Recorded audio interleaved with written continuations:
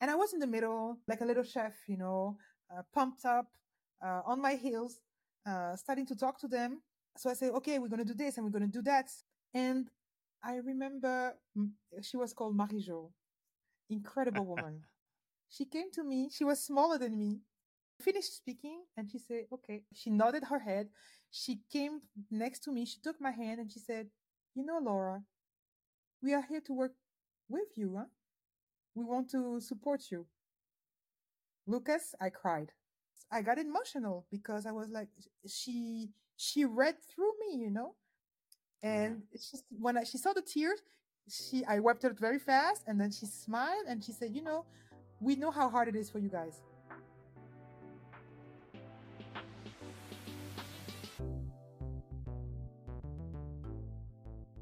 Welcome to or welcome back to Fashion Career Stories. My name is Lucas SILVA EDWARDS. I am a career strategist and leadership coach specialized in the fashion and luxury industry. My role is to help you design a successful life and career in one of the most glamorous industries in the planet, but also one of the most competitive. For that reason, I interview each week fashion professionals at different stages of their career in order to decode their best practices, tactics, and strategies. My hope for you is that you will find in this conversation some inspiration and insights that will help you build your professional journey in the world of fashion and luxury. Today, we're going to talk about one of my favorite topics. And there is no one better to talk about this topic than Laura Brown. Laura and I are friends, and we go way back to our time at the Institut Français de la Mode. And from day one, I have noticed her charisma and her capacity to lead people. Along the year, she has been able to do so in a large diversity of environment. Sometimes in well-known companies, like the Parisian department store Le Printemps, but sometimes in more entrepreneurial projects, like Etipop, the first Parisian incubator / pop-up store dedicated to brands with a deep focus on sustainability. And that was at a moment when nobody was talking about it. I want to take this moment to chat with Laura because she is a practitioner. She is constantly working to become the best version of herself, to become the best leader possible, and also to transmit her knowledge to others through her books. In this episode, you will learn about how to develop your leadership style, how to leverage uniqueness in people in order to build high-performance teams, the ingredients to advance inside the company without compromising your values, the power of journaling to obtain clarity of thoughts, and how to choose the battle really worth fighting for. I also invite you to connect with Laura on LinkedIn and to go discover her first 2 books. Number 1, Branded, which tell her story in the fashion and luxury industry. And the second one, Un jour j'irai en Afrique, which translates as One day I will go to Africa, a more personal book about self-discovery. And with no further ado, please enjoy this wide-ranging conversation with Miss Laura Brown. Psst. If you enjoyed this episode and want to support the podcast, please subscribe and leave a review. This is one of the most efficient ways to help us grow and entice people to listen to the show. So don't be shy, hit those 5 stars and show us your love in the comment section.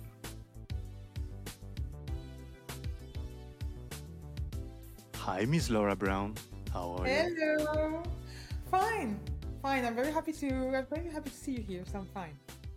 Yeah, welcome to the show. I'm so happy to have you too. It's been a long time. We were chatting about that just before the podcast. So it's it's been a really very good long to time. have you. Very good to have you too. Just to give a little bit of context for our listeners. So we met 11 years ago, something like that, Yes. at school, at the IFM. And since then, we have been crossing paths and exchanging and about fashion, about what does it mean to work in this industry, how hard sometimes it is to work in this industry. Mm-hmm. And we have been, let's say, partners in crime in trying to make us part Yes. in this industry.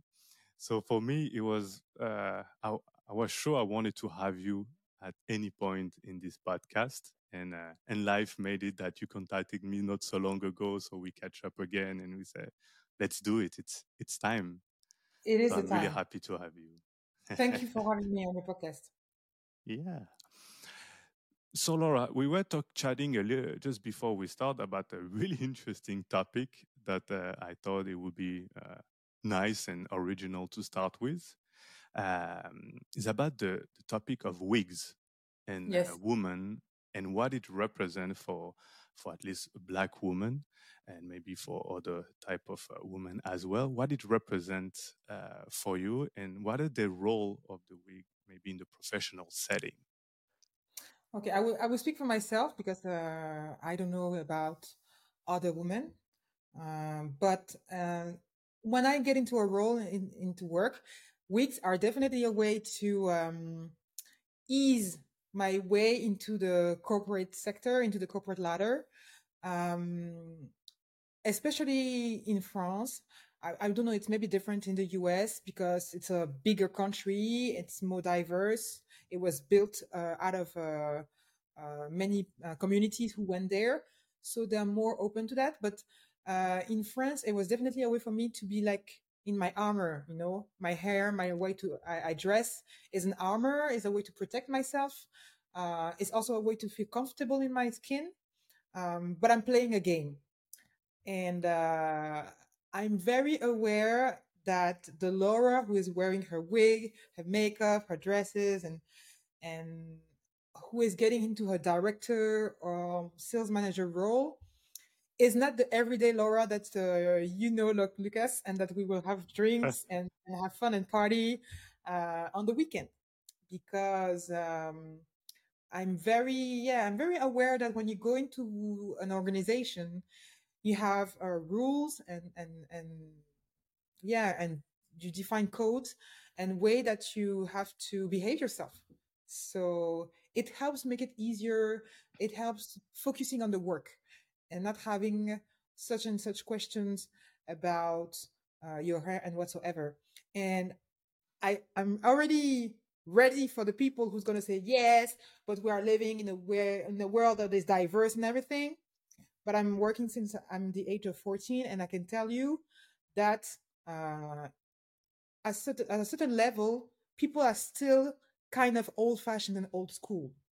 So uh, it depends on if you are going into an organization to do a protest, or if you are going into an organization to make money and to have experience and learn and grow your career, and that you want people to focus on that, have that easily. It's up to you. But I realize throughout the years that different certain kind of hairstyles really make it easier for me. Second of all, it's so quick and fast in the morning. So like every woman, you are in a hustle, especially when you have a family settings, if you have to drop off kids to school or whatsoever, and you just have to flack that wig on your head and just run out to work. Um, it's funny because Right. when we were chatting before. I was telling you that many people, when we talk about wig today in the pop culture, they relate wigs with what we know now. So Beyonce, Cardi B, whatsoever. But my first relationship with wigs, it was with incredible figures, sorry, like Cleopatra or Marie Antoinette. So I make fun of that at work because when people say, "Oh, it's funny," because they know it's a wig, you know. Yeah. Especially my first day at work, often wigs I wear them in winter. So if you hire me or if I started work in spring or summer, my hair are short. You know me. Yeah. So it's a So seasonal trend. for me, yes, for me, yes. So when they see me with my wig, then they are like, okay, we know it's a wig. So, oh, they always go like this. Oh, it's surprising, you know, it's amazing. And usually I often answer yes. It's as amazing as Cleopatra or Marie Antoinette. And then they smile, I smile, and we go for the next topic. I love it. I love the how you compare it to, yeah, back in the days, Marie Antoinette and all those powerful women. So Yes. when I was hearing you talking about it and about especially that relationship to power, that relationship to kind of an armor role, it made me thought about like my thesis I did at the IFM. I don't know if you remember. It was about high heels. Yes, Yeah, I what high remember. heels? Yeah, what high heel represent for women? Why is it so attractive for women and men? And Hmm. in it, one of the things that I discovered that I thought was really interesting was the fact that, yeah, high heels give some power to women just by the position of their body, how they stand. Hmm. It's more Hmm. straight. It's higher. So let's say if we are in front of a man, at least you're able like to kind of stand in front of him. Hmm. Hmm. Uh, there is that the noise that make the heels when you arrive. And at the same time, it's a weapon of seduction, and Yes. I believe as well the wigs because you're able like to, to yeah, you seduce in some way as well with it, and it gives you yeah, it's a transformation of who you are, and you enter in that type of character. And so it made me thought, yeah, there is different elements like that women and power have been using all along the years Of to course. kind of assert their authority, and sometimes it's not so easy. Of course. It's so funny that you are bringing the word, the magical word is seduction and sensuality. For years, if you take a little bit of, if you take a step back, um, people, I don't know who people, but let's say, I don't want to be the feminist here, but the patriarchy kind of pointed out sensuality and seduction as something quite negative in the workplace. But throughout the years and the centuries, it has been one of the strongest weapon for women to Yeah, be navigating into power places, seduction and sensuality. It doesn't mean that they're gonna, I don't know, have sex with it, no matter who or what, but it means that the aura, the shine that vibrates around women when they wear heels, when they have their beautiful perfumes, when they yeah, work in incredible dresses, it says some things and means some things. And cherry on the cake, if you work into fashion, you cannot not be into your character of sensuality. It doesn't mean that you are forced to wear heels or wigs, but it means that, of course, you like to charm. That industry is a charming industry. We are in the creative industry. It's culture. It's a love language. You have to like to charm some kind of way. yeah. Yeah, it's true. It's the industry of dreams. So Yes. a dream, it's appealing, it's seductive, it's intoxicating sometimes. So Yes. it is a good analogy. When I hear you and especially preparing for this conversation, I was thinking about what are the, let's say, the key words when I think about you, Laura. And one of them was leadership. I think that's something that it's really unique about you, and that you, as you were talking, there is a perfume in you. It's like something that it's, I don't know how to express it, but you feel it, you taste it. Is that really your way, your vision, your ambition, and your leadership? It's something really strong in you, and I want to, of course, talk about it, how you have maybe developed that in your work and with your teams, because you have led teams. Is Yes. that something that you always had in you? Is that something that you developed through time, maybe through some artifice, as we're talking about the wigs? How Yeah, did it's you very start developing that skill? it's a very good question. It's a very good question. I think, but I'm not sure, that my father uh, passed it on to me because he was his nickname when he was a soccer player back in the days. He was Yeah. back in the days. was his nickname was Legend, and he was very soon, I think, in his career, a coach for teams in France, in Morocco, in West Africa, and in the US. for soccer teams. And then he did it also later in his career with a non-profit organization. But he always, coach at home and with his team. So maybe that he had that drive and that energy, and I feel that he maybe passing on to me. Um, it's funny because when I hear you saying that, as far as I can go, I always had huge group of friends, and it's maybe my energy, but yes, I think he planted this little seed, and of course, it grew out throughout the years. And this is the more energetic part. But uh, I come from a very simple and modest family, so money was always important as a discussion to say, okay, you are not going to go study just to uh, like school. You are going to go study to get a job. And Yeah. and um, I used to look at the market, and when I used to look at jobs, just to by curiosity to say, okay, which jobs are interesting in terms of work and money wise, and that I feel I could handle, it was always um, managers roles, always roles into management. And it's also the jobs that are more paid because you are in charge of people. It's a fact.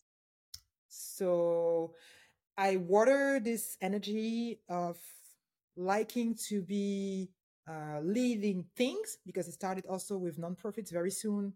When I was a student, I also took part in my father nonprofit. So I was managing projects and I was managing little groups of people. And then it grew out of time into work, and I nourish it with my studies. But the funny thing is, uh, I I know you will relate. At school, we have management program, we have management courses, but we do no management. No We management. we work as group work. So they say, oh, but there's a little bit of management because you are a group and you're managing a project. Yes, but when I started managing people, it had very little to do, to put it in a positive way, it has very little to do with what you learn at school, because the reality of dealing with human beings on a daily basis has nothing to do with being at school, enjoying learning and growing with your friends. So yeah, I think I didn't have it. I think no one has it in them, but it depends on your surroundings, your education, what your parents do also, because I recognize other leaders, and usually when you speak to them, a lot of them have parents who were kind of leaders or managers as a job. And but what makes it maybe more communicative, it's my love of human beings. I think I think we are very lucky, even though we are going through hard times, not to say the Yeah. S word. And human is what will make us so much different from AI. So, yeah, you have to like people to like management, I guess. I love what you're saying about that. It's not something that we, especially maybe have in us, but it's something that grow from the environment, maybe from the people that inspire us. In Mm-hmm. your case, your father or somebody else in the surrounding. What would you say are the maybe those key lesson or philosophy that your father transmitted you as a leader or as a coach? Because I imagine yourself as a leader with teams, there is moment you have to coach people. Is there any lessons or kind of philosophy that he gave you? Yes, there is the one. He didn't give it to me, but he showed it to me two ways: by who he was, but also by me looking at him coaching his team. You cannot change people. Oh, So many people think that management is taking people, putting them in a template where they will get out of that template, just as they want them to be for the organization. Wrong. This leads to uh, people being let off or people getting out of the organization.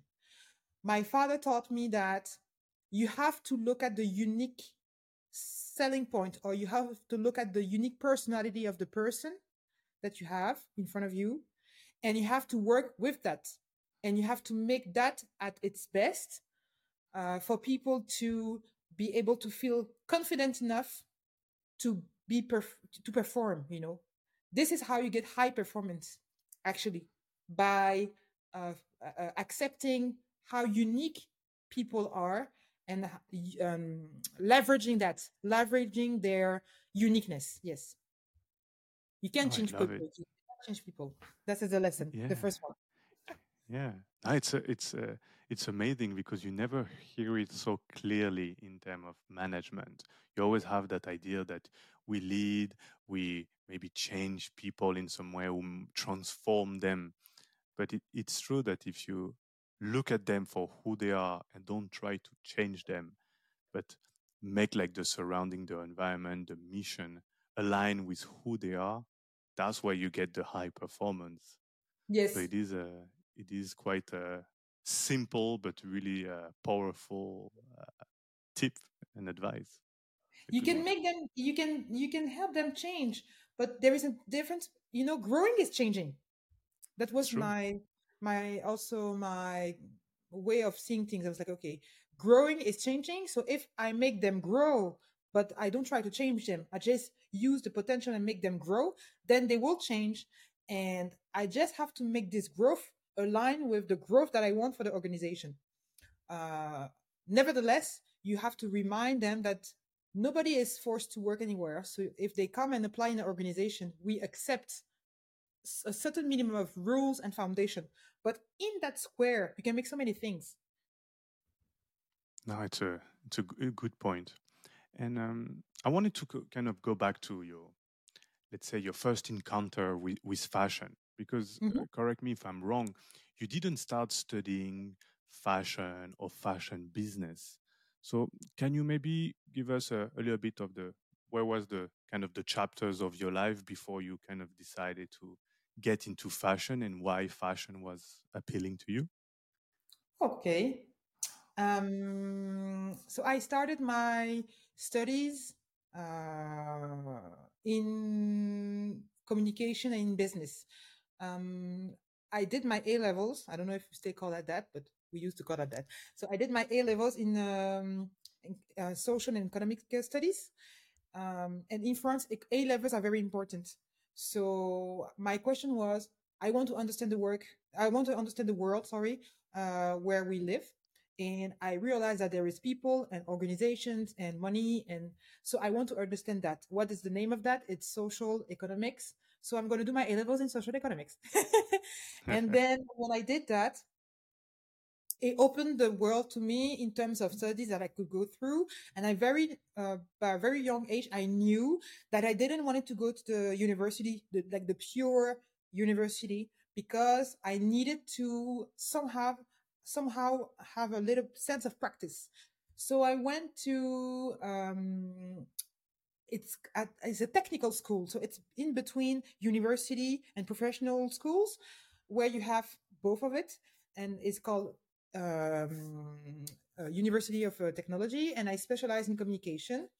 I did 2 years, and then my bachelor in international communication in Maastricht, in the Netherlands.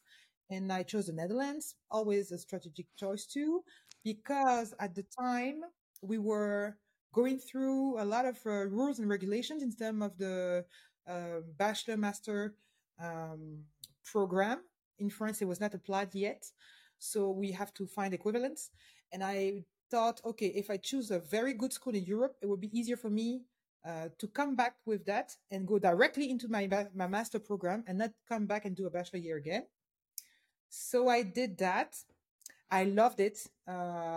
Studying in the Netherlands was an enlightenment for me in terms of education, because first I wanted to stop after my bachelor, and they really opened my eye. It was really eye opening, and I came back and I did master also in a technical university.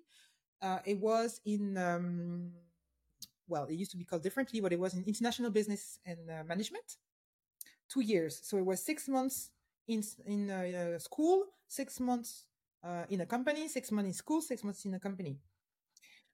So the thing is, at the time, uh, the Republic told us, well, you do a master, you will have 5 years, and you have a wonderful job in a great company, making 4 to 5 thousand per month, and the life will be wonderful. And it wasn't that. So when I came, so I Welcome was to reality. welcome to reality.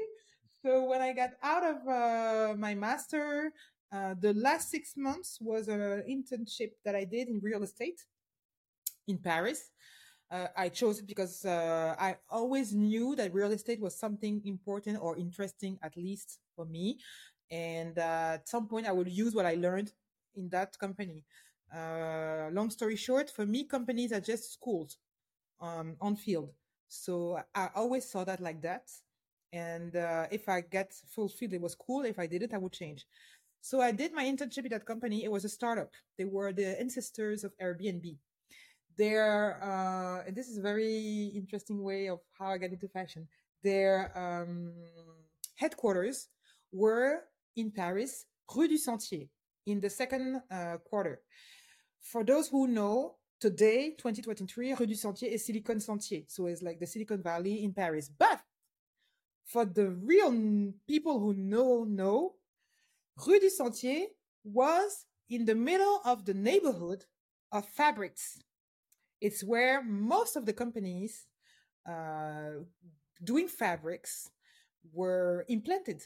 That's how Sandro Claudie Pierlot were born. That's how many brands were born and where they were based. Even one of my old clients, it was Claude Derry. They are more or less around that area. That's the roots of fabric. So I did 2 to 3 years in that company, and I was like, damn, I know that with this, my brain and my studies, I will never become, for my whole life, a real estate agent. So, what am I going to do? So, because at lunch, when I was going to get my food, I was walking around and I could always see nice girls wearing cool dresses, getting in, getting out buildings, but I didn't know where they were going. So I started looking at the signs, those beautiful Haussmannian buildings in front, outside the main door. You always have all the signs of the companies. And then I started seeing all kind of brands that I know. And I was like, damn, I'm just next door. Just I maybe should just apply. So I started applying, and the response were always the same.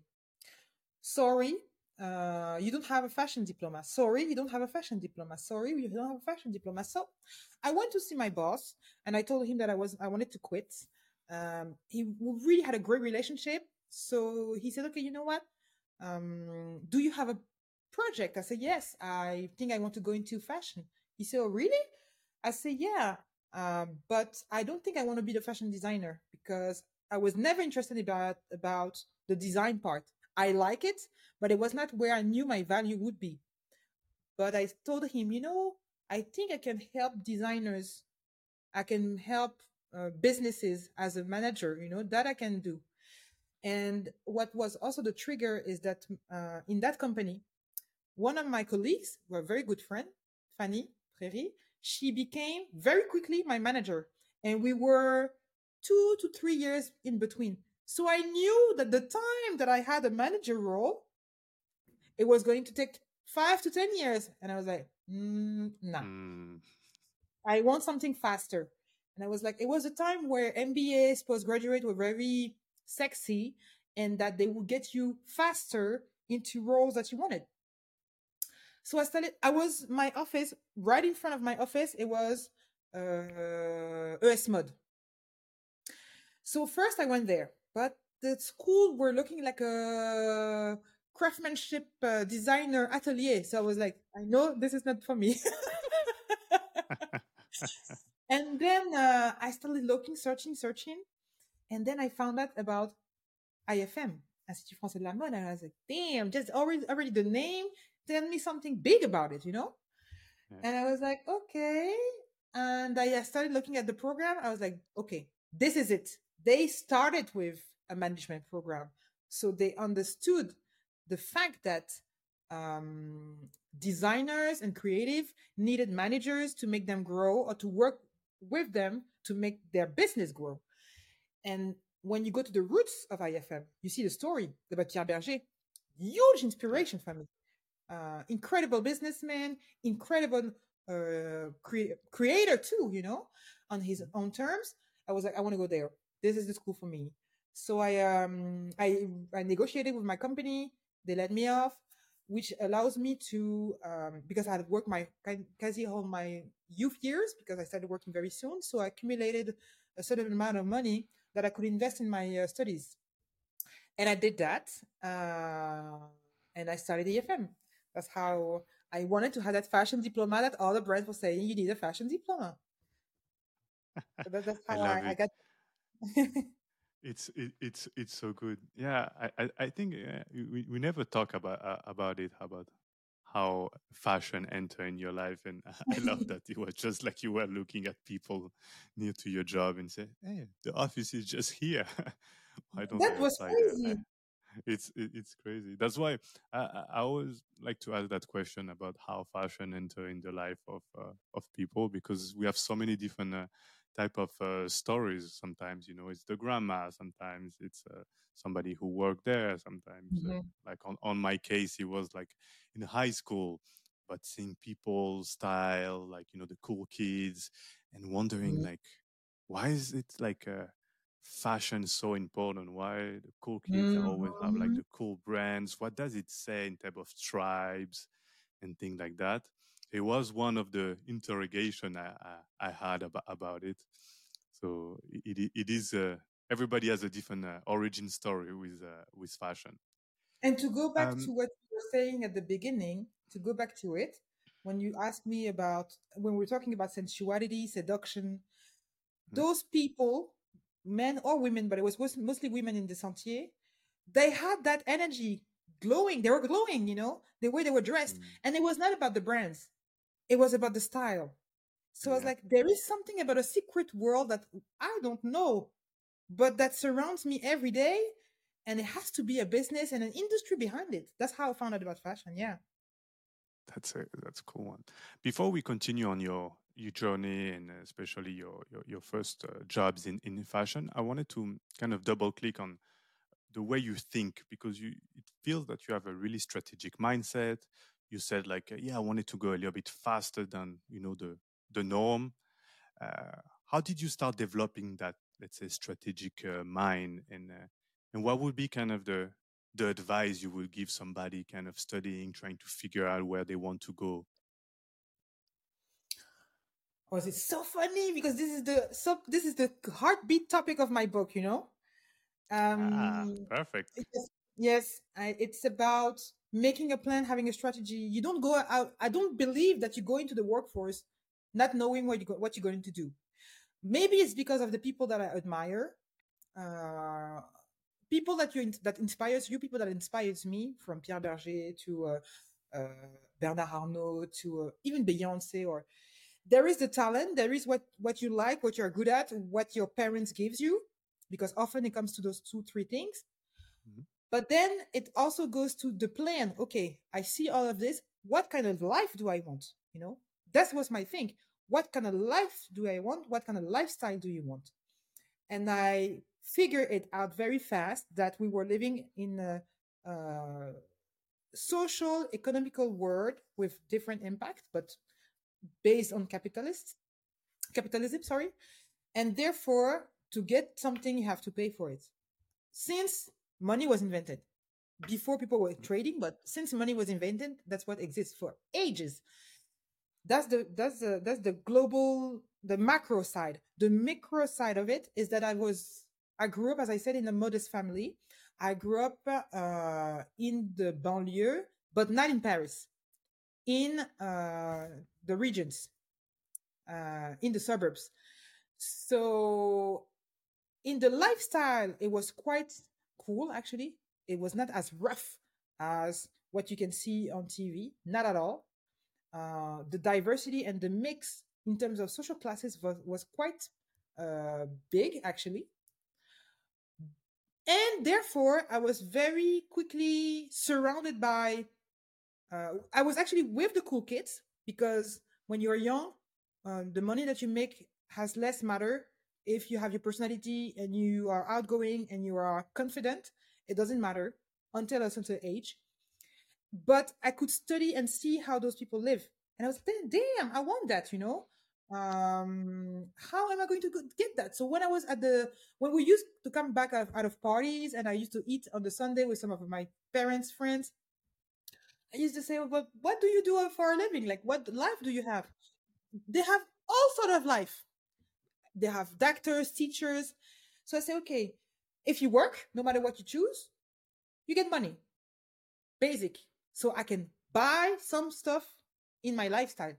But then there is another level of freedom, of freedom of style, freedom of time, and lifestyle.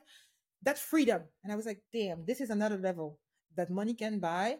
But if I get money, I can get closer to that. So that's how it started. It was not jealousy; it was maybe grit. It's something that people don't talk about enough. We think people, when they want something, when I see something that I want or I admire in someone, and I say, I want the same thing, it stimulates my appetite to create a plan to get it. So I'm very pragmatic, even though I'm a big dreamer, but the dream has to become a goal and a plan and reality. So I get quickly into how can I get it? You know, I see the girl in her lifestyle, I see the streets, I see okay, how can I get it? You don't have a fashion diploma? Okay, I'm going to get a fashion diploma if that's what it costs. Until you realize that it's not always enough. Hmm. So that's gonna be in the book.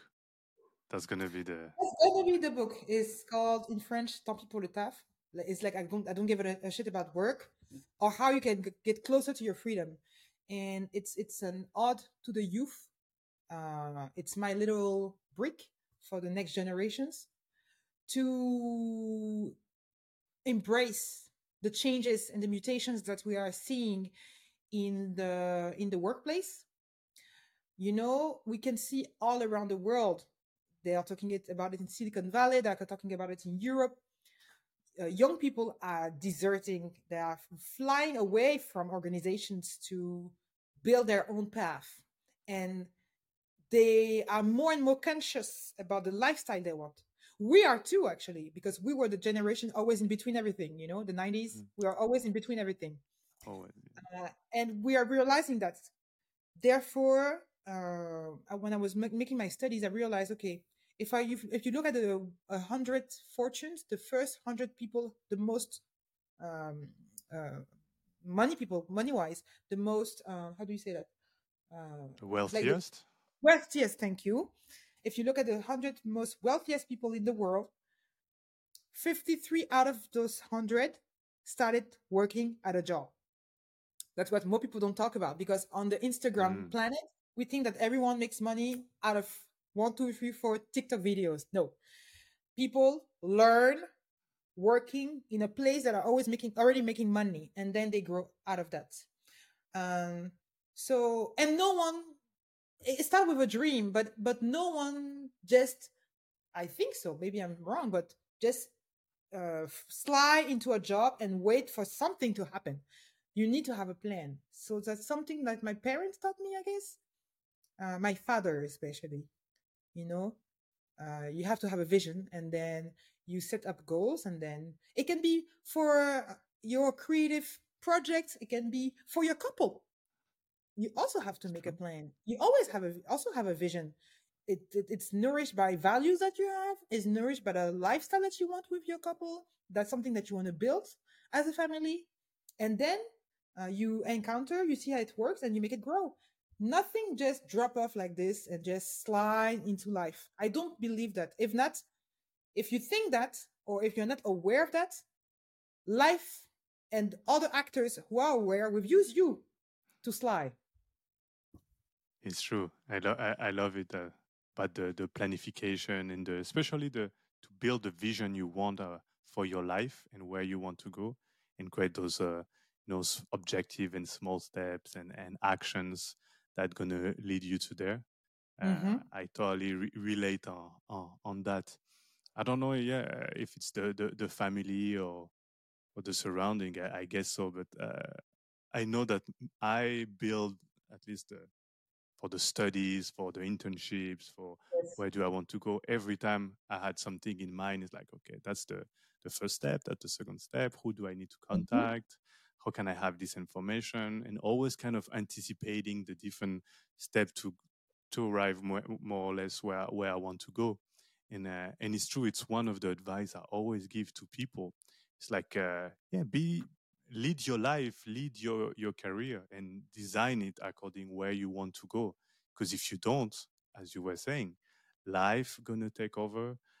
People, companies gonna take advantage Mm-hmm. of you, Mm-hmm. and the years pass, and then you want one day you wake up and you say, "What the hell am I doing here? How did I Yes. end up here?" And Yes. you look at it and you say, "That's not the life I wanted." But it's because you never really decided that what is the life you wanted in the first place. Exactly.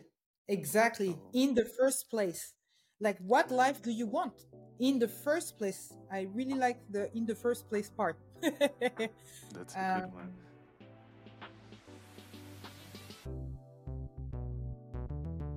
Quick announcement before we jump back into our conversation.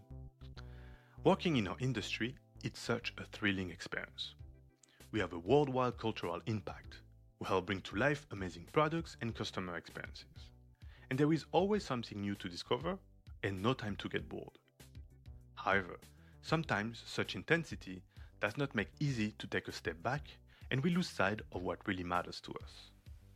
Sometimes in the heat of action, we forget to reflect on our journey so far and to think about where we are heading to with our life and career. That's what coaching is for. It offers you a dedicated moment to think and strategize about the type of career you want to build, the kind of leader you want to be, and the type of changes you want to implement. To work in our industry is to strive for excellence, and that starts by you being able to perform at your best. So if lately you have been feeling overwhelmed and unable to think clearly, lacking motivation and seeing your performance decrease, or simply that you are at a crossroad in your career and wants to get to the next level in terms of management and responsibilities, please reach out and let's talk about how we can work together. As a certified coach, I will help you ask yourself the right questions, design powerful strategies to reach your goals, and get clarity on your priorities.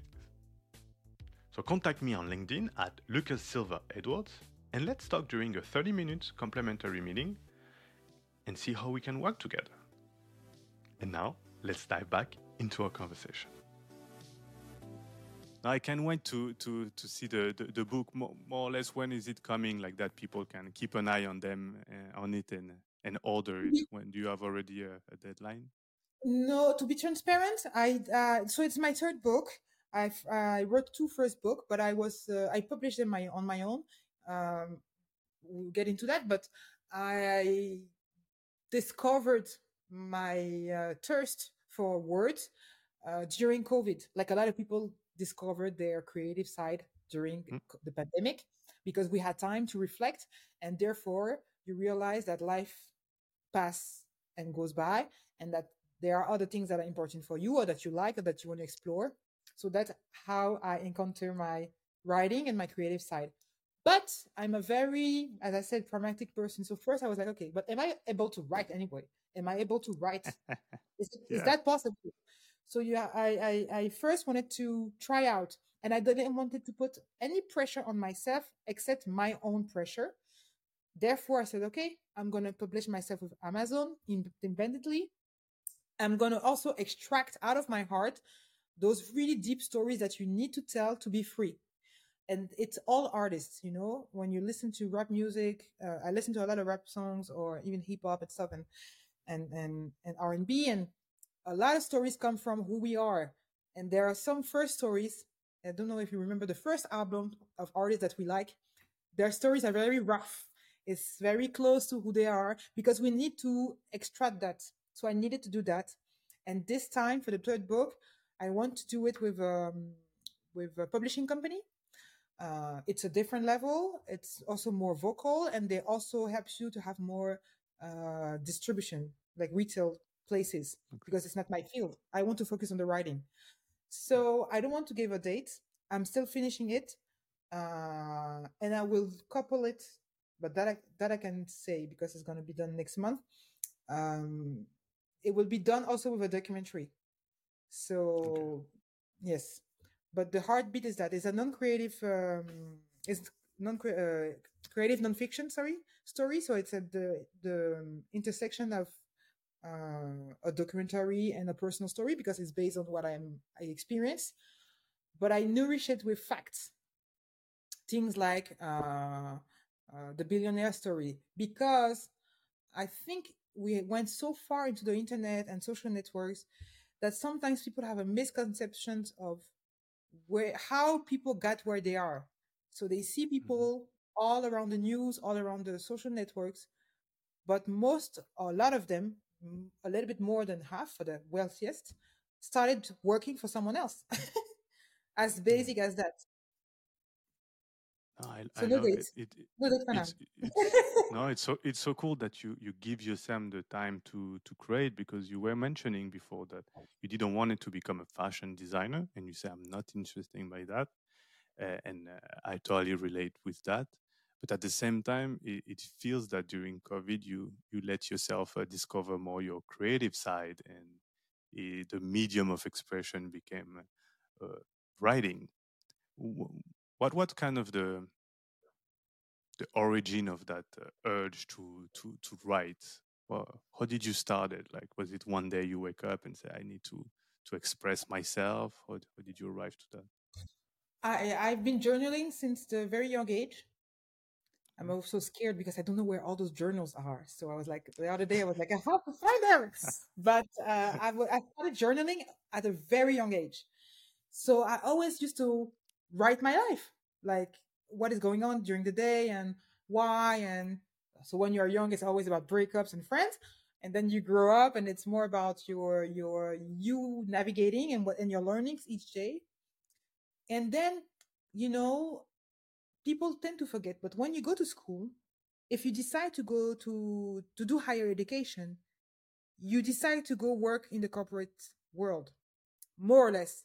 If you go until the end and then you start your first job, because school, university, no one, not everybody will be okay with me on that, but higher education mostly prepares people to go to get into the workforce. That's how Yeah. uh,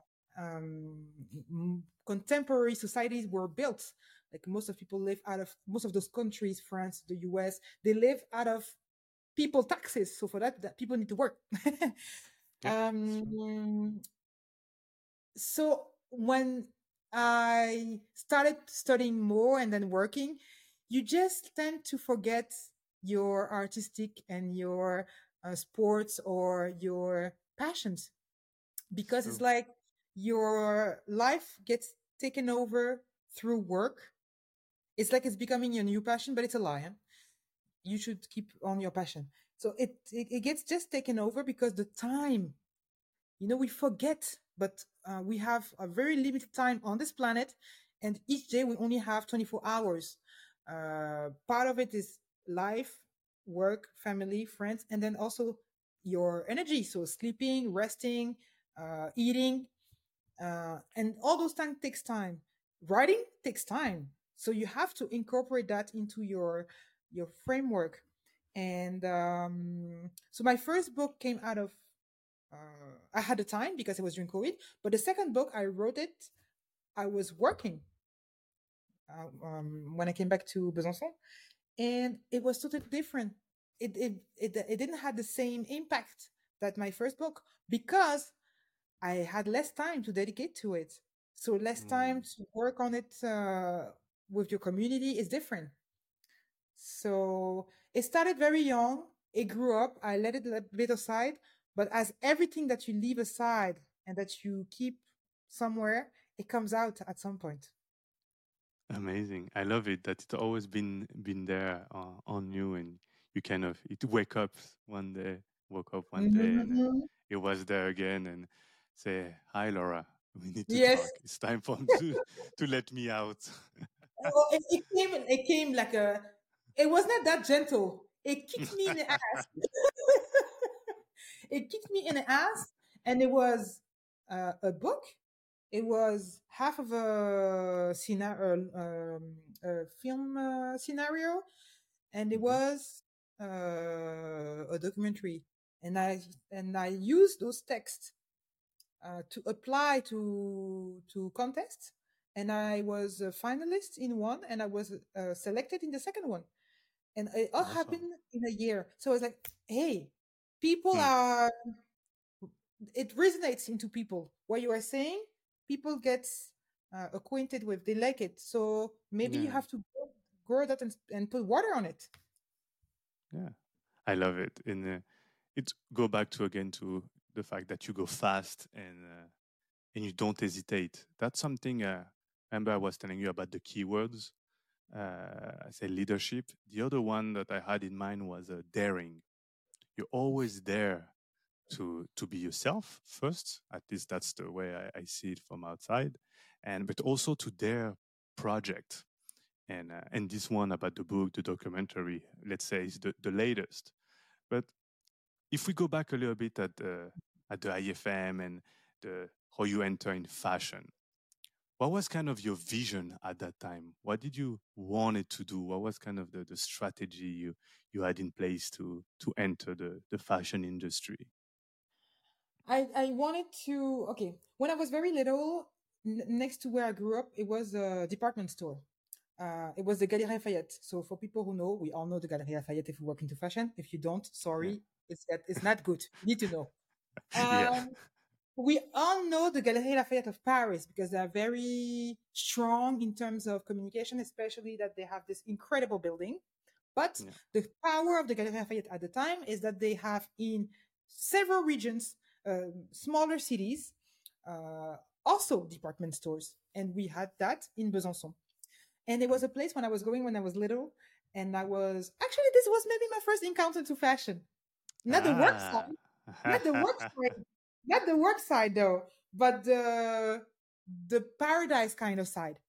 And it was Okay. that place where that had they had everything and everything seemed magical.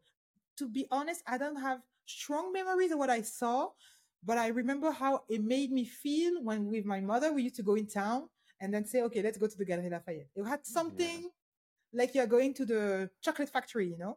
Yeah. For me, was the windows at Galerie Lafayette during Aha! the Christmas. The Christmas I windows. remember. Yeah, I remember that. That was kind of something we used to do every year, and that's the way I encountered the Galerie Lafayette.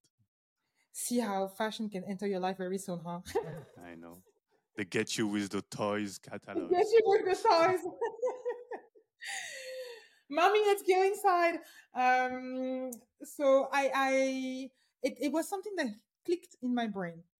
Long story short, when I studied at IFM, you have the first part of IFM where you study everything. So it's the discovery, I like to call it. Yeah.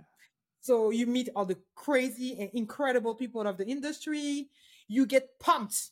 The six Yeah. first months, you get pumped. We all It's remember true. that. It worked. The way they built the program is very good.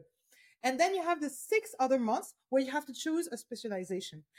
And it's also, you are also hesitating, but on the other hand, it also is very liberating because you can get out of the way things that you know you were not going to. So we had 3 or 4. We had perfume, we had retail, we had communication, and we had product. I knew I didn't want to go into product from day one. I Okay. didn't want to go into communication because I came from communication. I had a bachelor So in communication, so I was like, no need to put that to go to that unless I want to be a journalist. Nope. And I hesitated with the retail specialization and the perfume specialization because I think that both were very interesting.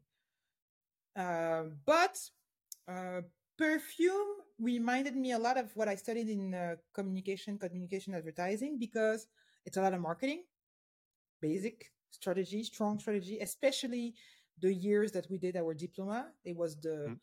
peaks of marketing for perfumes and this huge cash cow strategy. And I was like, okay, me, my grandmother was a retailer. Mm. So I think I want to go more into retail. That was the first thing. I was like, I feel I have something around retail.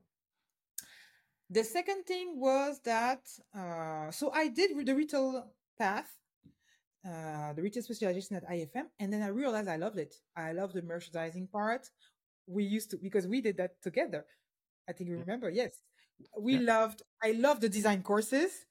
They were Mhm. incredible, and it's all that you can find when you talk about retail because retail are experience places, experience places. The experience is like houses, it's like homes, where uh, everything it's magical, like architecture, design, uh, clothing, like it's all built to put the clothes on a pedestal.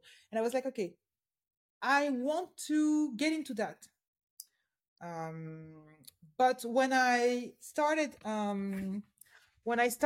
to look for opportunities, and before looking for opportunities, for I started to look for experiences and people in the network of the school that worked into retail, and it started by the library. And I found no reports. You know, usually all the other people they had um, the possibility to go into the library and read people who had worked into the industry at their job because IFM at the time was training a lot of people to be product managers. Ouais. Retail is famous now that we know that retail is the secret behind most of the brand. But at the time, retail was, and it was 2012, huh? At the time, 2011, 2012, retail was looked at like I don't know, the some place that is not interesting and it's too much work and it's not sexy enough.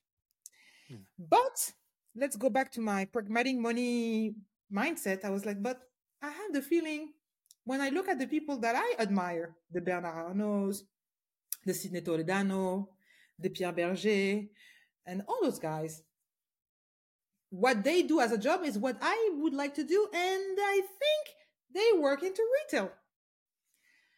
Then we meet up with I don't know her name again. It will come back to me later. But it was Tanker de Lalin. That was that I don't know where he is now. And I don't have that in mind. But at the time he was working at Printemps, so the challenger of Galerie Lafayette, and he came to do a course, and I was like, damn, this I like. I like his story. I like what he did, and he has the lifestyle that I want to have. So I was like, okay, maybe it's more where I would like to direct myself. And the cool part is that in retail, as a sales manager roles or a director roles, there were jobs because there's a lot of stores. So I said, okay, I always like to have a little test. So my little test was the LVMH retail days. I was like, let's Okay. see if I can do it. So LVMH, IFM, we were a very happy, joyful group, but there was a lot of competition too. So it was always about who's going to work on the cool groups and the cool brands with the cool projects. Good. So I didn't have all of that, but I had the LVMH days. We were many to apply and see who would be selected to go. And they were only taking few people, I think, from our school, like 3 to 5 people.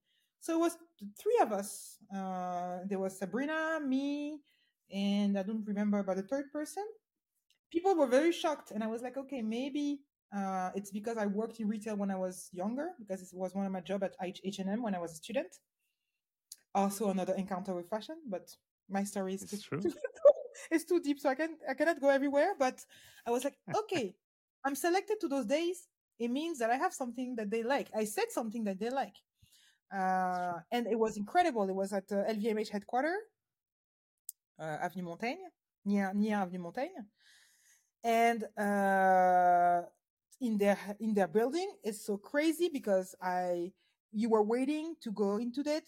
I crossed by some of the sons of Bernard Arnault. So I was like, damn, it's getting closer. I'm getting Yeah. closer.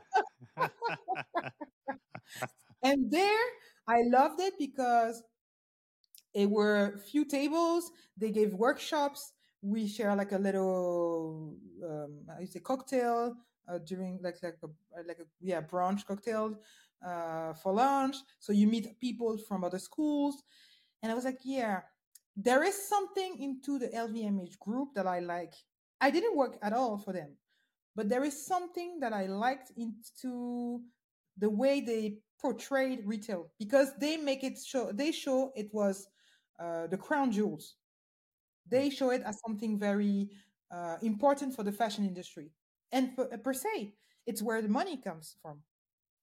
So, did I answer your question? Yeah, my story, to get back to my story, to how I get into Yeah, what was fashion. kind of the vision? So you were explaining, yeah, how did you choose retail and what Yes, inspired that's that? how.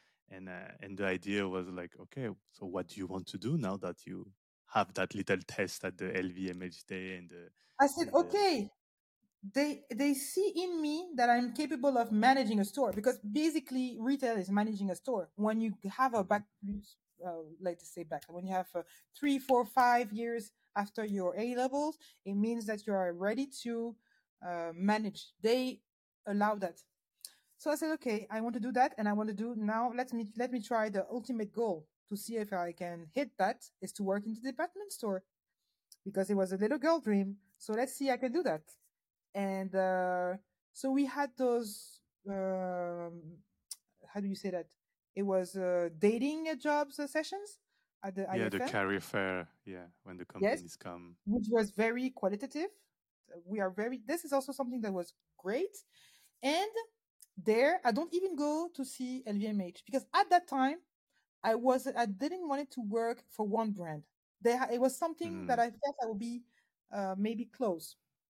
Mhm. I thought to myself, okay, I want to work some place where I can learn on a larger scale, but it's still luxury. And I'm a very yeah, I'm very professional. I hate being late. There is some values that I have, and I apply to Galerie Lafayette first. The person was supposed to they had a very decentralized way of working. So the sales director was supposed to contact me, but now that I came into retail, it goes fast, and what comes first is the client. So they didn't come back to me very quickly. But when I apply to Printemps, at Printemps Haussmann, because they had a very structured way of working, the HR came back to me very fast. She said, okay. Mm.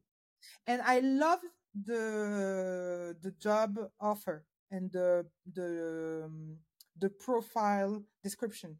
Like, what was I going to do? It was very clear. It was being a sales manager, meaning managing sales. Sales is suiting your business, so your floor and the people.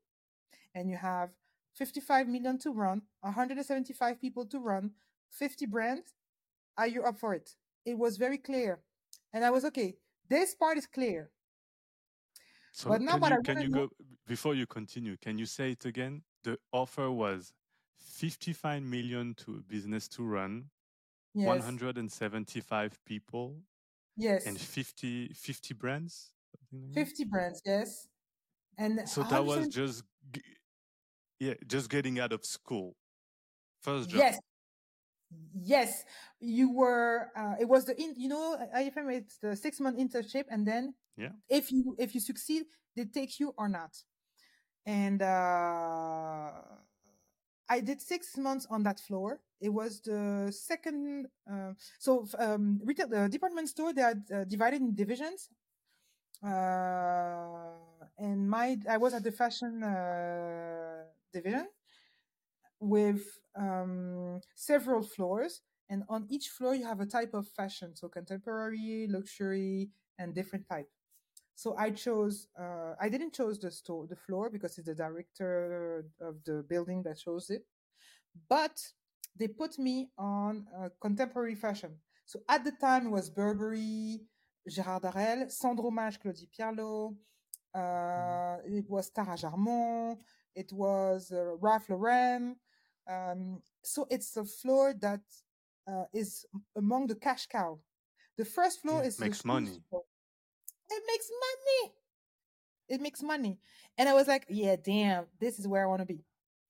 This is where things are happening. And this is where I'm going to learn so much how to manage a business unit.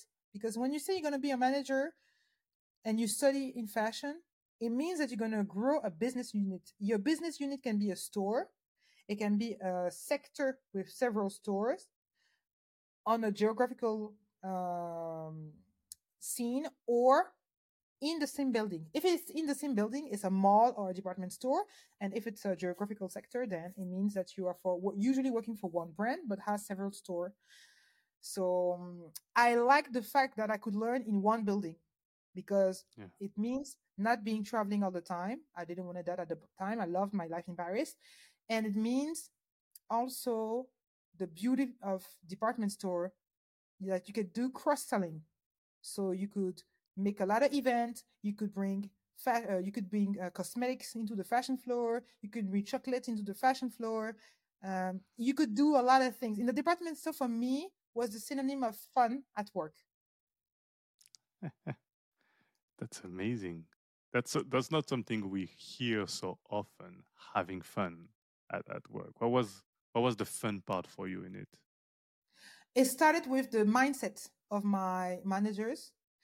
They were the sales director at the time, Felipe Concalves. He was directing the whole France, like all the printemps in France. He told me, Laura, he started like me. He started at the same post, and he said, "You want this job to be fun? Make it what you want. You have the sales manager that will just be here from 8 to 5, and who will give the stores what they want. Like they will ask for things, like uh, uh, very practical things to be able to function on a day-to-day basis, operations. And there is those who will see their business unit and say, how can I make more money? And how can I make more money using the fashion world, you know? So bringing DJs, creating experiences.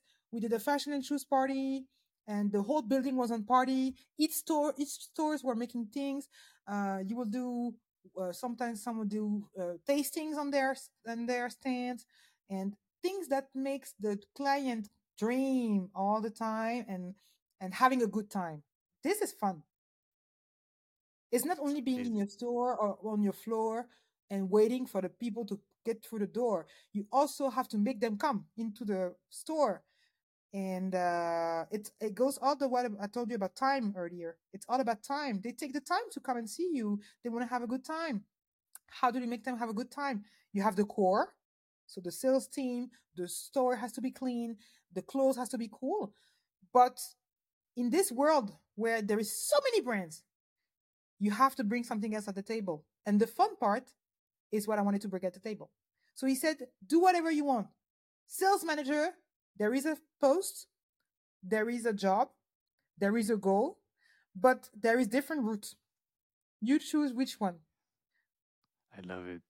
It reminds me something when at my time at the Bon Marché that they were saying that we have a debt towards the customer because they give us their time.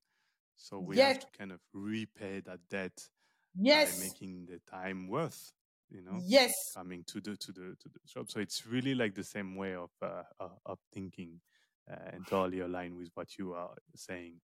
So something I just wanted to go back a little bit on what you said. When you are a sales manager or floor manager, so you run a business unit and you manage people.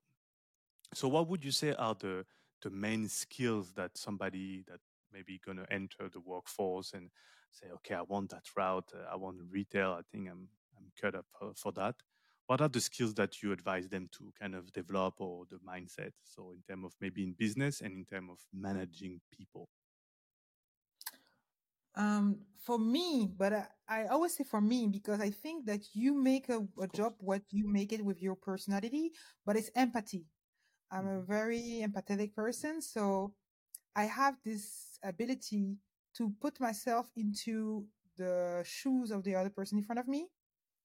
The first thing is that. The second thing is you have to be able um, to set up game rules. Is what you accept, what you refuse, what you tolerate, and the little sphere of creativity that you allow. That's the second thing. The third thing is exemplar. You have to be an example for your team. So you cannot ask them things that you cannot do, and you cannot have a behavior that you're asking them not to have. Basics. Exactly. Because they are looking at you every day.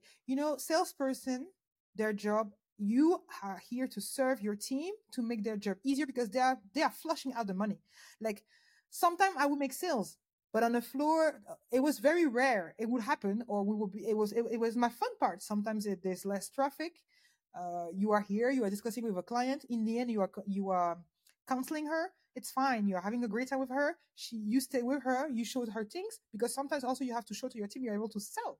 But um, the key word is empathy because that's how you connect to people. It's a people job. You cannot go into retail if you don't like people, if you don't like to talk, if you are not connected to what is happening because they know. Like people watch TV, they read books. So especially in a department store who is such high end like the Printemps, so they will be talking about you about what they heard on the radio. If you don't know what's happening, you're flushed. You're done. If you don't know, then you don't know, and then you have a good time listening to your client teaching you something. But yeah, it's a people business after all because they don't need shit about what is in the store. Actually, it's not a necessity. They come out of Mhm. pleasure because if they just need clothes, basic ones, they can go anywhere. So if they keep coming back somewhere, it's because they're feeling great with the people that they are interacting with. So it's empathy. The team and the client. The team and the client. Today no one is everyone can go anywhere to work, especially nowadays. So what Yeah. makes people from my experiences, for what makes it cool and enjoyable was always the great connection that I had with my team and with my client. I was always focused on how can I make them grow. What do they want? What are their goals? It's a business. They know they are coming to work into a business unit. They know that it's a store. Our goal is to make money each day. That's what you tell them into the briefing. You tell them about the cool things, you give them insight, but at the end of the day, they have also goals. So it's a very conscious business. They know.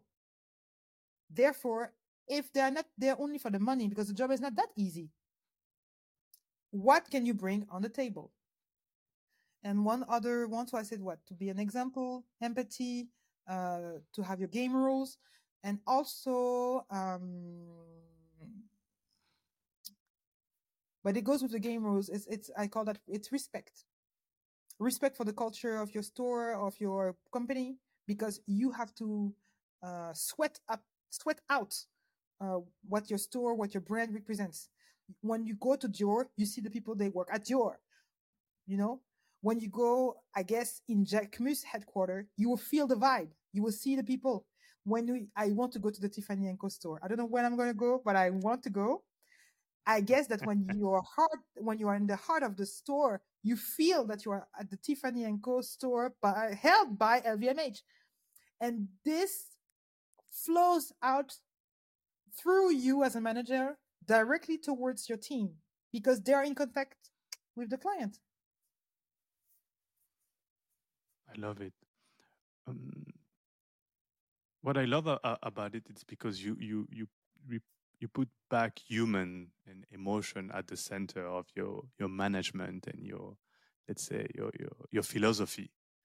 So I totally understand like the empathy part. It's like we go back to what you were talking about, the leadership and what your father told you.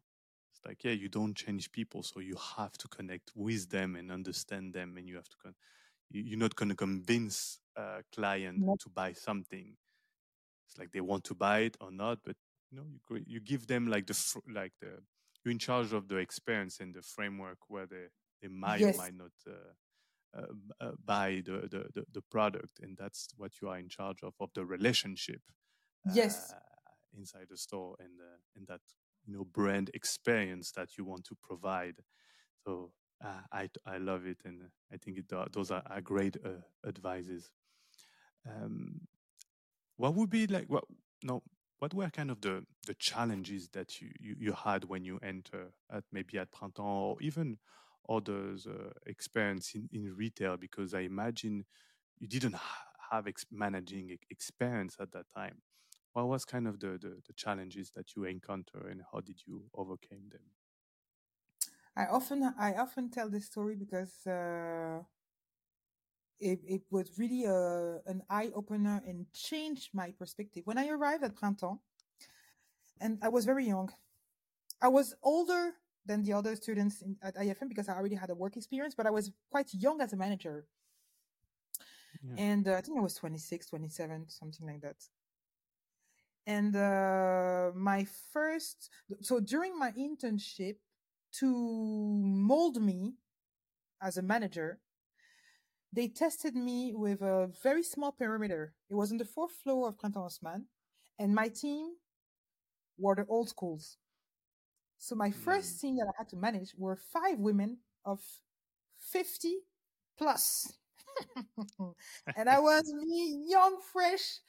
And I remember at the time, Sébastien Saint Paul, great inspiration too, he was the number 2 of the fashion division. And he said, okay, this is your little perimeter. You are still an intern. Do whatever you want. We have difficulties to make it to money. So go and have fun with it.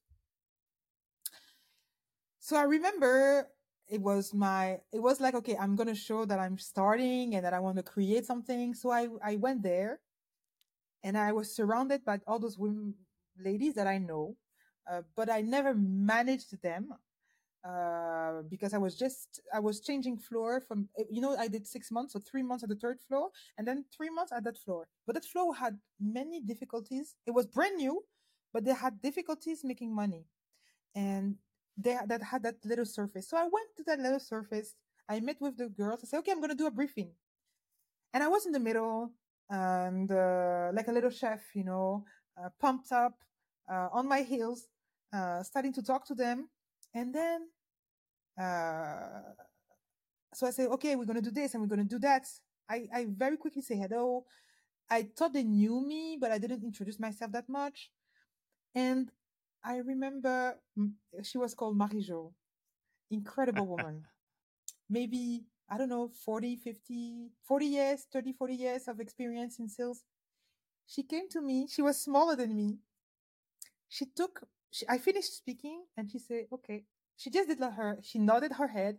She came next to me. She took my hand and she said, Laura, we are here to work with you. Huh? We want to support you. Lucas, I cried. The tears came out of my face because I know what she meant.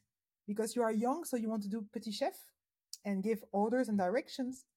But actually, it's more about synergy with your team.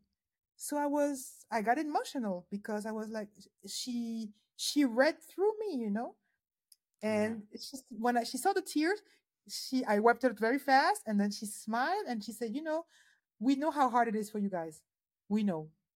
So just trust us. We know our job. Just let us know what is your vision, and let's see how we can make it work together. And it was my first huge lesson in management. You do everything with your team. It's no top down. We're in 2023. It's a synergy. It's elliptic. It's not a pyramid, you know? It's not top down. If you top down, it doesn't work. To give you another example, closer to where I am now, my last experience few months ago was as a fashion director in jewelry. And my regional director was very top down. When I stopped in March, after that, my whole team, they left. 1 month, 5 people leaving, because in 2023, top down doesn't work. You have to have this elliptic synergy when you work, where you work hand in hand with your team, because it's a common project. I love it. Thank you so much for the vulnerability of that story, and and really, I think it encapsulates everything you were talking about the empathy.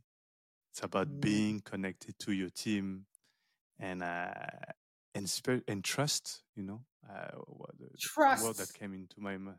Yeah, it's that word. Like trust the because you team, know, trust the experience. trust the experience, trust the team, because you know, each time I started an experience, I realized that the salespeople, they know more than me, because I'm a killer in management, a killer. But when I start into an organization, I did different product, menswear, women's wear, jewelry, websites. In sales, I did a lot. And each time you arrive somewhere where people are there before you, they've been there longer than you, they know the product better than you, they are sometimes better than you. But the strength of a manager is knowing his place as a manager while he's growing, and making sure that he can push and create an environment for the team to um, succeed into making their goals, or hitting the goals of the organization. But you need to have this clarity about where you are, who you are, and you don't always have it when you start as a young manager. You think that management is directing. No, management is not to direct, is really to manage. Take it as a simple word, manage. How are Mm. you making things happen is to manage. Management is to make things happen. So how are you going to make it happen? With who? How much do you need to get to make it happen? And that's it. Yeah. No, it's so true that especially at the beginning we feel that we need to give direction, and in fact we need to give a vision and then come up with the plan with the team and different steps and see how are the skills of each person, and I love about what you're saying, that always keep an eye on where you are in the organization, what is your position. Don't Mm-hmm. like don't always think that you're on top of the maybe the team, but you are part of it. But yeah, Yes. you have another role to play that the direct sales yeah, in retail, but it is a you are part of the team. You are not above it. Yes. It's great. It's let's say somebody want to work in it, and they are in their first role of management. So we talked about the empathy to trust the team. Mm, what other like maybe obstacles can they encounter? Maybe like let's say they have a vision. How can they maybe sell that vision? Is there any advice or tips that you recommend to kind of embrace and lead the teams toward where you want to go? They have to be very aware of the setup that they are handed in. And they have to be aware of who they are. I'm a very good, as I say, I'm a bulldozer, so I like to build. I'm very bad at maintaining things, so I like to start from scratch, like new team or sometimes new store. That was the case of Printemps. I was very good because they were refurbishing the whole store, and so I came out to bring a new behavior, new selling ceremony. So there were things to build. I'm a builder, so I knew that I was a good fit for the problems and the problematics that the store had at the time. And I left when I realized that my job was done and I was bored. So you have to be aware of that, which kind of manager you are. Very important, Mm, because there is as much manager there are problems and brands. And if you know your style, then you can go and search for brands in a stage where you can bring something, add value. Of course, the obstacles, it's another one, but for me, it's not a real one, but it's an excuse that often it will be brought to you, um, because you have the store, the merchandising, the client, and the team. And often to make moves, sometimes you need to invest, so you need money. But you can do a lot. That's the power of retail. You can do so many things in retail without money, but it will bring money, and then you can prove. You will need proof. Retail is a field. It's really a field. It's the field part of the industry. It's less. It's a little bit. It makes dreams. The clients. You don't build a dream because it's built by the brand. It's built by the top creators, the art directors and stuff. You are here to sell. You have to be very conscious of that. The people and the money. When you are a manager, you have to make sure that the sector, the people, bring more money. Your added value has to bring something to the team and into your space that brings out more money. It's retail. That it's it. So money will often be an issue because usually when you arrive at the retail part, the money has already gone. But you need to show that you are able to create things that add values. So it doesn't seem like it, but creativity is something that can be necessary, but that doesn't seem necessary. So often in retail, they say, "Oh, we need for you to be able to hold your store and manage a team." And yes, but to do that in 2023, where people come and go, where clients have access to newness everywhere, they can buy on Instagram, they can buy on a website. So if they take their legs, their cars to move and come into your store, you have to bring something new. So this creativity, it's necessary, but can be an obstacle because your organization and organization in general, except some of them, luxury is different, but in basic retail or mid luxury retail, they sometimes they don't think that it's necessary. They don't think that it's accurate in the store. They think that creativity is only for the clothes. And in 2023 is not true anymore. The main problem, the main issue here is traffic. And you have to transform that obstacle, sorry, into something that can be a motivator. Because you will encounter it. I encounter it in all my positions as a manager in retail. That but in retail, no more money. So how are you going to do this, and are you going to do that? There is always a way. There is always a Love way. it. It's I think it's a perfect like turning point to about like what you were saying earlier, the creativity, the fact that you like to build, and I wanted to go to entrepreneurship. I know it's Yes. something that you care about, and I think those three elements, also the lack of money at the beginning of an entrepreneurship Hmm. project, uh, kind of encapsulate what it is to build something. So I want to go there next. But just before, uh, remember when we were talking before the podcast, you said that there is a limit of where you can grow into Yes. the fashion industry, in that it is an accessible universe, but there is some limits. Maybe can you talk a little bit about that before we jump into the entrepreneurial part of your path? Okay. Very, very, very interesting question. First limit is the reality of the industry. Um, there is where the industry and the industry leaders and actors want you to be, Hmm. and there is a reality of where you can go. The glow and the shine is the 1%. Huh? Hmm. So the masses, they are either near the product or in retail.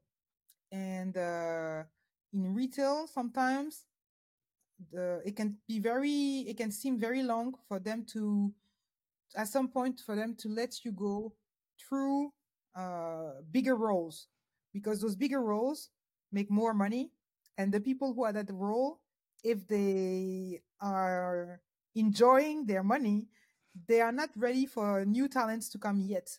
So I encounter a lot of how do you say that, immobilism, I think we say. I don't know if you say that, but I Yeah, kind encounter of a lot of stillness. stillness. Thank you, the perfect word.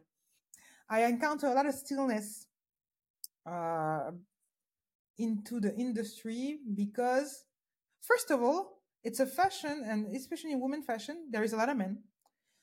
So it's a big boys business. Mm, I always say, look at Amazon, LVMH, and Zara, who are in the top five of the retailers, men, men, mm, men. Dominating women businesses. We are mostly consumers, but not in the decision part that much. So yeah. therefore, there is a first step. Second of all, I didn't see. I think there were no director except Paolo Di Cesare, who was an Italian, but there was no director who looked like me, like women, black women, into just the jobs just after the sales manager job, because the sales manager job, there is a lot of them. Then you Mm, have the business director, then you have the national business directors, and then the other board and corporate jobs, like the top corporate jobs. And so I was like, okay, am I going to make it really? Because mm, this also is a limit. If you don't see people who look like you could be the first, but what is it going to take? You also have to be conscious of that. And I was like, okay, am I really going to go fast as I am living my life on that route? And I was like, that at that time, 2012, 2013, 2014, it was 2014, 2015. I said no, because I could see who my director was pushing. I was very creative and bringing a lot of money. So she was like, I prefer for her to stay here yeah. because then I can shine with her work and then I can go up. And I was like, and I'm very cool with that. You know, you have to be very conscious again and pragmatic about how the market work. Either you are naive, uh, and then you can be very hurt and it can really crush you, or you Mm, are aware. It will hurt also, huh? Even if you are aware, yeah. but at least you can have options. Yeah. So that's what happened to me. I worked on a huge operation. At Printemps, it was called les 8 jours en or.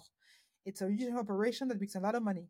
The first time, my role grew, so I had to lead the other sales manager. It was another step towards me growing into the organization. And I realized that, so the first time I really messed it up. It really went bad with the other sales manager, and because I was too uh, um, top down. And the second time I said, okay, I'm going to completely change my management style, and I'm going to build with my peers, because they are also not friends, I would say, but people that I spend day to day with. We have good relation. We Mm, eat at lunch together, and so I want them to shine. I'm not I'm not here to do anything bad to them, you know. So that time we did that, and the second time it was a huge success because we all were hand in hand with the buyers, who are girls too, with me, with the buyers and us, because before it was, in retail there's a lot of competition and fights between the marketing, the buyers, and the sales. But at Printemps, uh, on my level, I try to have a good relationship with all of them, because I realized that in the department store, you need them to succeed too. So it was a huge success, and so strong that my boss, and that's how I learned the hard way what the industry can do to you, is that she shadowed me. She put me aside because we had the president coming to see the operation, because he was happy he could see the money coming in. You know, they all have that on their phones, huh? And so they did all the floors. And then they had a time they were supposed to come. And I waited. So this is weird. I was supposed to be called so that I can walk on all the floors with my boss and the president, and she didn't do it. My boss, she pushed me away. When they arrived, the sales director, Felipe Goncalves, he just told me discreetly, very quickly, keep cool, because he knew what was going on. He said, keep cool. Just do what you have to do. We are finishing the turn. And I said, but I waited for you guys. He said, she didn't call you. So she said, but don't worry. He told me we're walking and, talking discreetly. I have to talk at the same time, presenting to the president. Then sometimes you are with the director and say, keep cool. We're going to get her at the end. I said, okay. So I shared what I've done. And then I was so touched. It was my peer, the buyer who I worked with at the time. Paola, her name was. Paola said at the end, she said, and I couldn't done it without Laura. So she was the first one to give me flowers because she knew also what my boss was doing. And then all the directors, so it was the president, it was my sales director for France, and the store director, they all look at my boss. She was livid because she knew that she didn't do what she was supposed to do as a manager because she was very afraid. It's very less women. She was in her 40s at the time. It's hard. It's hard. This is the reality of being in your career. You also are facing difficulties to keep your job, to grow steadily, because you are always challenged by new people who can come and take your spot. And if you're not confident enough, you can do bullshit. So that's what she did. And they celebrated the boss of Paola, telling it was Sarah de Culto, incredible woman, tough, very tough, but incredible woman. Sarah was pregnant with her big stomach like this, and Paola was next to her, and she said, Paola leaded everything with Laura, so she also gave me flowers. And all the boss, they look at Sarah, they say bravo, and then they look at Virginie like, and what did you do? I didn't say nothing, but it hurt so bad because of the energy and the work that I put in the company. And I thought, but lesson of my father, you cannot change someone. So if I stay there, it's going to happen again. So it's best that I find a way to leave. Wow. And I left. Full circle. We Full go back circle. to that. Yes. You have to, there is things that we are always having for against our parents, but some things are true and you have to use that. And I was like, okay, either I can stay and rot there at the same spot for too long, or I can go and try to make something different. Hey, I've got some exciting news for you. Until the end of the year, I'm offering a whopping 50% off my usual rate. That means you can get one-on-one coaching session with me for only 60 euros per hour. But here's the catch, there is only 100 hours of discounted session available. Why? Let me tell you. As a coach, I'm always looking to improve my skills and help my clients achieve their goals. That's why I've decided to pass the level 1 of the International Coaching Federation, known as ACC, for Associate Certified Coach.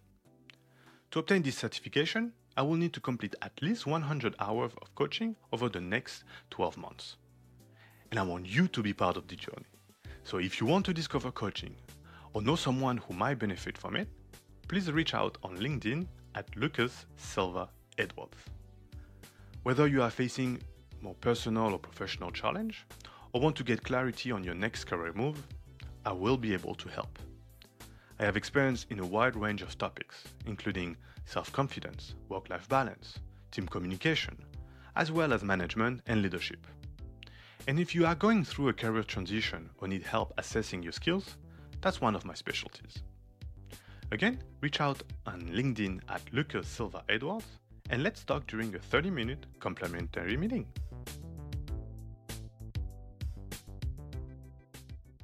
And I realized there was a loophole in the business.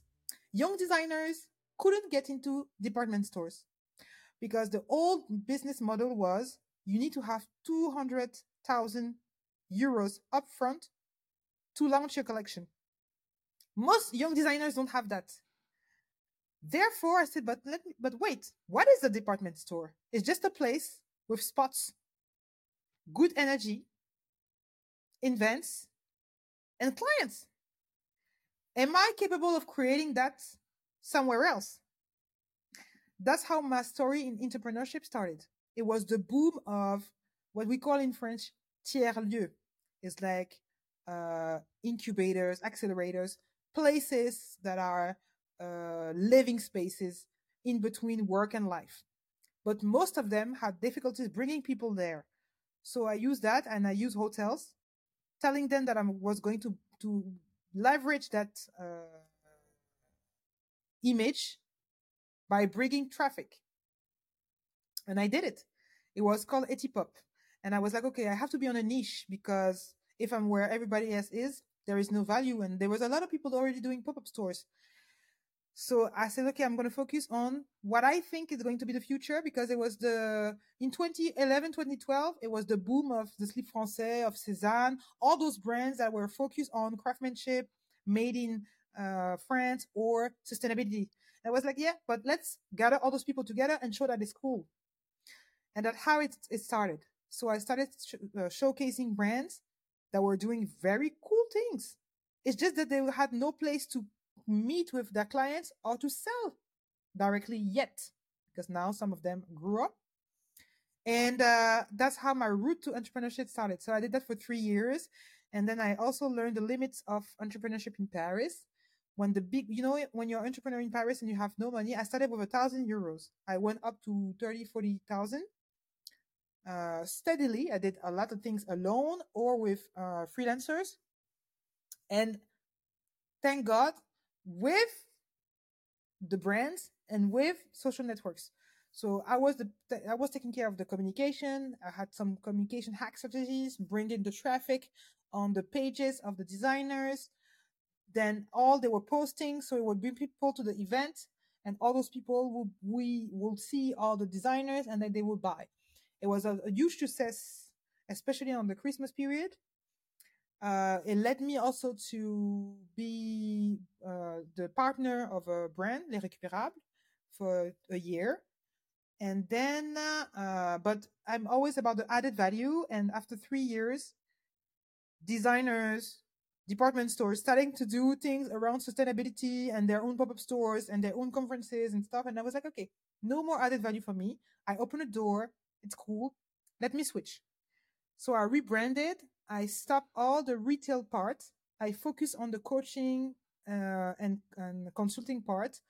And my focus was, okay, you have to teach innovation in fashion and sustainability in fashion to the new generation. So I was doing that in many schools, as school programs, and was coaching and consulting for few brands who are growing. So I also did that. It was called Phoenix Brain Rising. I did that also for 3 years, and then boom, COVID. COVID, I did the that for 3 4 years. infamous COVID. So it was 8 years of independency, entrepreneurship, visibility, and bit of money. I was living my life, and then COVID. It's true. COVID changed everything, and I want to go back quickly in one of the things that you talked about. Of course, the entrepreneurship, and we can double click on that because there is so many topics on it. But to end up with the story about the printemps Yes. and the limitations, and and I think it just go Ah, back to yeah. also to your story about management and what does it mean to to build something with the team. And it's true that sometimes you have some managers, bosses, um, that they forget that they need to put their employees or teammates, let them shine, because if they shine, Mhm. the boss shine as well. It's not something negative for them, and it's always go back to the empathy and how confident you are about your own skills and your own philosophy, because Yes. that's exactly your example is the perfect example. It's like okay, I don't feel appreciated here. I don't see like people trying to help me grow inside the company. So I'm just going to leave. And Yes, it's worse because you were the money maker. So it is what it doesn't make sense at all to try to, uh, yeah, don't give the credit where it deserves to somebody that, brings a lot of value to the company just that's for the thing. The value. egotistical reasons. Yeah. So I think it's a good There is point. an author that I love, that can go back to the limitation, because ego is one of the huge limitation that you will find in organizations. And thank you Hmm. for bringing this up. Ryan Holiday. A lot of people know him. Some people don't, but I love him. I I'm love a it stoic. too. I'm a stoic as well. I think it also is a philosophy that really helped me to But I didn't read Stillness is Decay though. But I think, Yeah, yeah, it's the I best one. read Ego. Really? Okay, I I read think Ego is so. the enemy. Obstacle is the way. Yeah, Definitely. Ego is the enemy.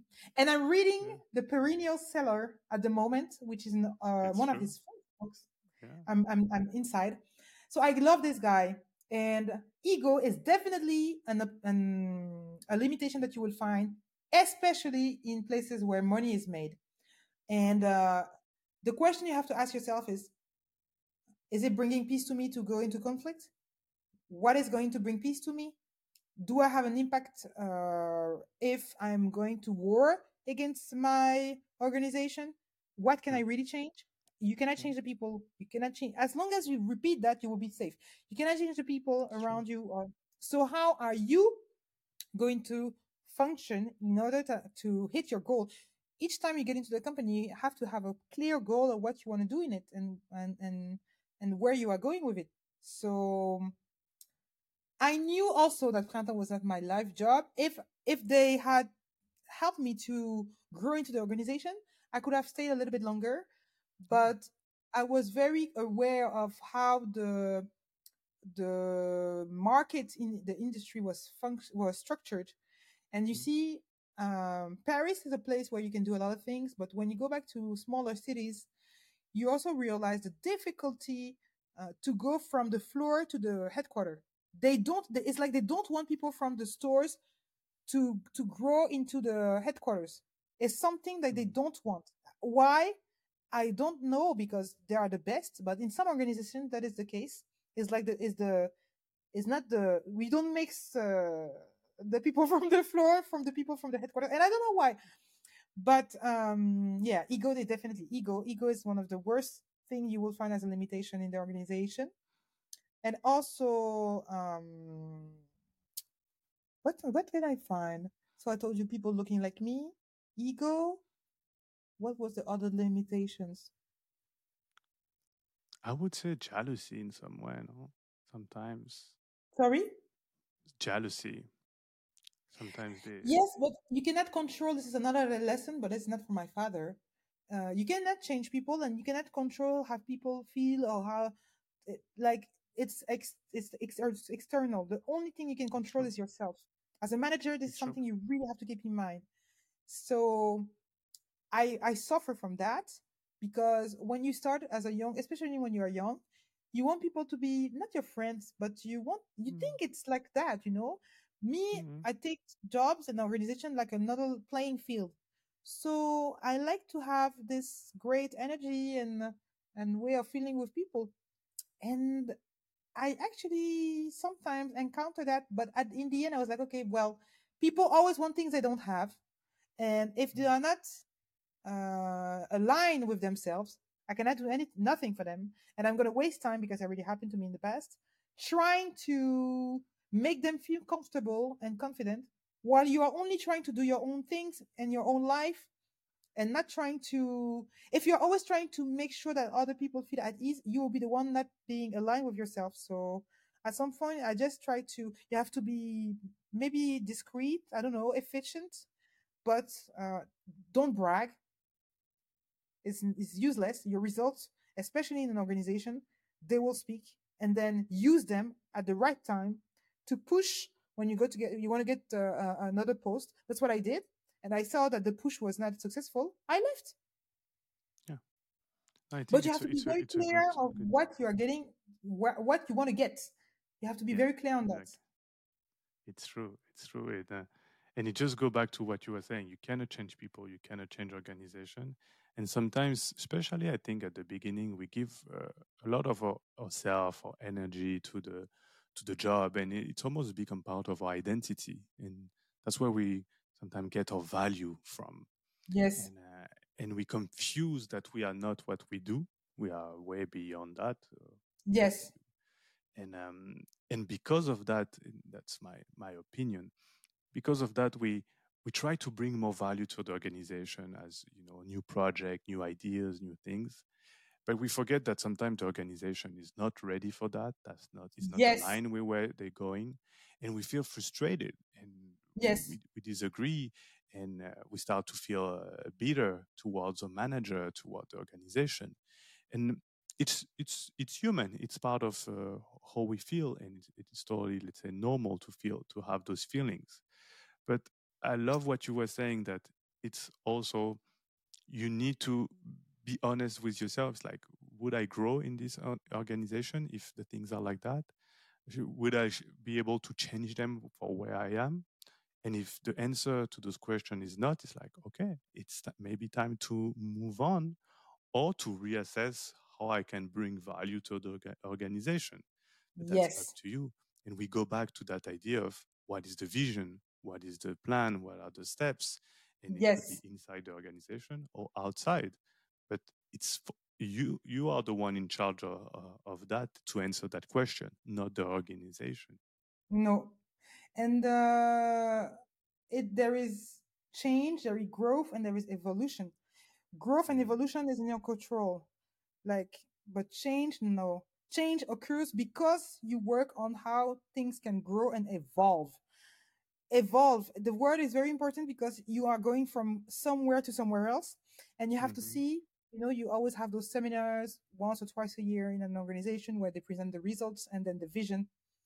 Yeah. I was very aligned with the evolution of Printemps.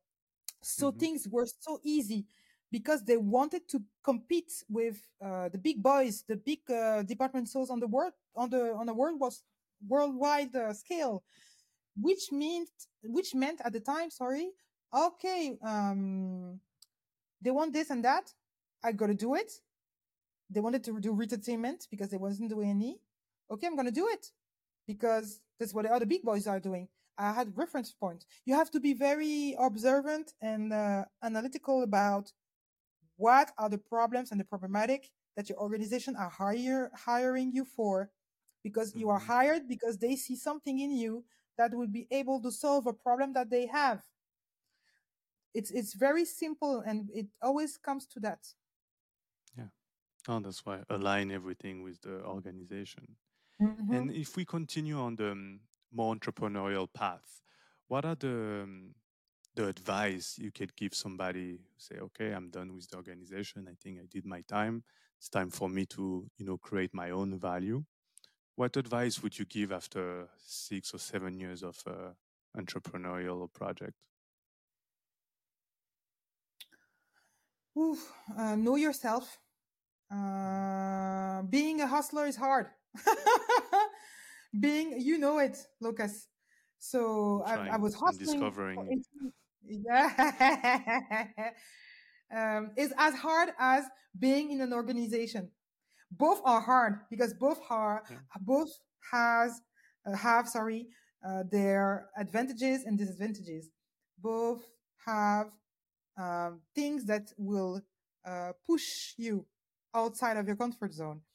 Yeah. And for sure, being in an organization is the security. You have a chunk of money coming in your pockets each month, but there is a lot of constraint and frustrations and rules and regulations, obligations and responsibilities that comes with the job. And entrepreneurship, it's freedom of time, of course, but clients get your time. So unless you build businesses that don't depend on that and that depend on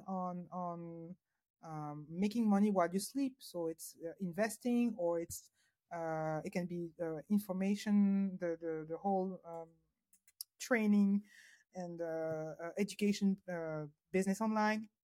unless you sell while you're sleeping on a level that makes you live, you are always dependent or codependent of something, either the organization or your clients. So somehow, or the platforms, because you have to push your content. And entrepreneurship is also dealing with yourself. It's also dealing with your capability and capacity to focus, to stay concentrated, to manage your time, to we'll have to do and make compromises with your family, with your friends. The level of rigor. When I used to lose money on my floor working at Printemps, poof, it's not my money. It comes up, it comes down. We do a briefing, we throw solutions, we try. It doesn't work. We do our best. It's a people business. So the organization depends on the people, but they cannot blame the people. They do their best, or we try. When it's your business, a day money doesn't come, and you are on a certain level of bills getting out, you need to get that money in, and there's no relaxing thinking, oh, tomorrow it's gonna be. No, you have to find a solution now, because time is the only currency you cannot allow to waste. It's a different, but the upside is, and it's another limitation. In an organization, you will always be limited to a grill of salary. In entrepreneurship, it's unlimited. If tomorrow this podcast hit 1 million listeners, the power of transformation is huge. And maybe just being on a radio station in a radio company will never bring you that. You get what I mean? So you have to be very aware of the lifestyle, your goals, and also what your personality and mindset and what is joy for you. Building things, as I said, bring joys to me. So I was already an entrepreneur at Printemps. I did so many things that I built that didn't exist until I came to touch the limits of the organization. And I was like, this is too much. I cannot go further. I'm leaving. But in entrepreneurship, it's limitless. My only boundary is myself. So I think those are great words to finish this conversation. Laura, thank you again for your time, for your you're wisdom, welcome.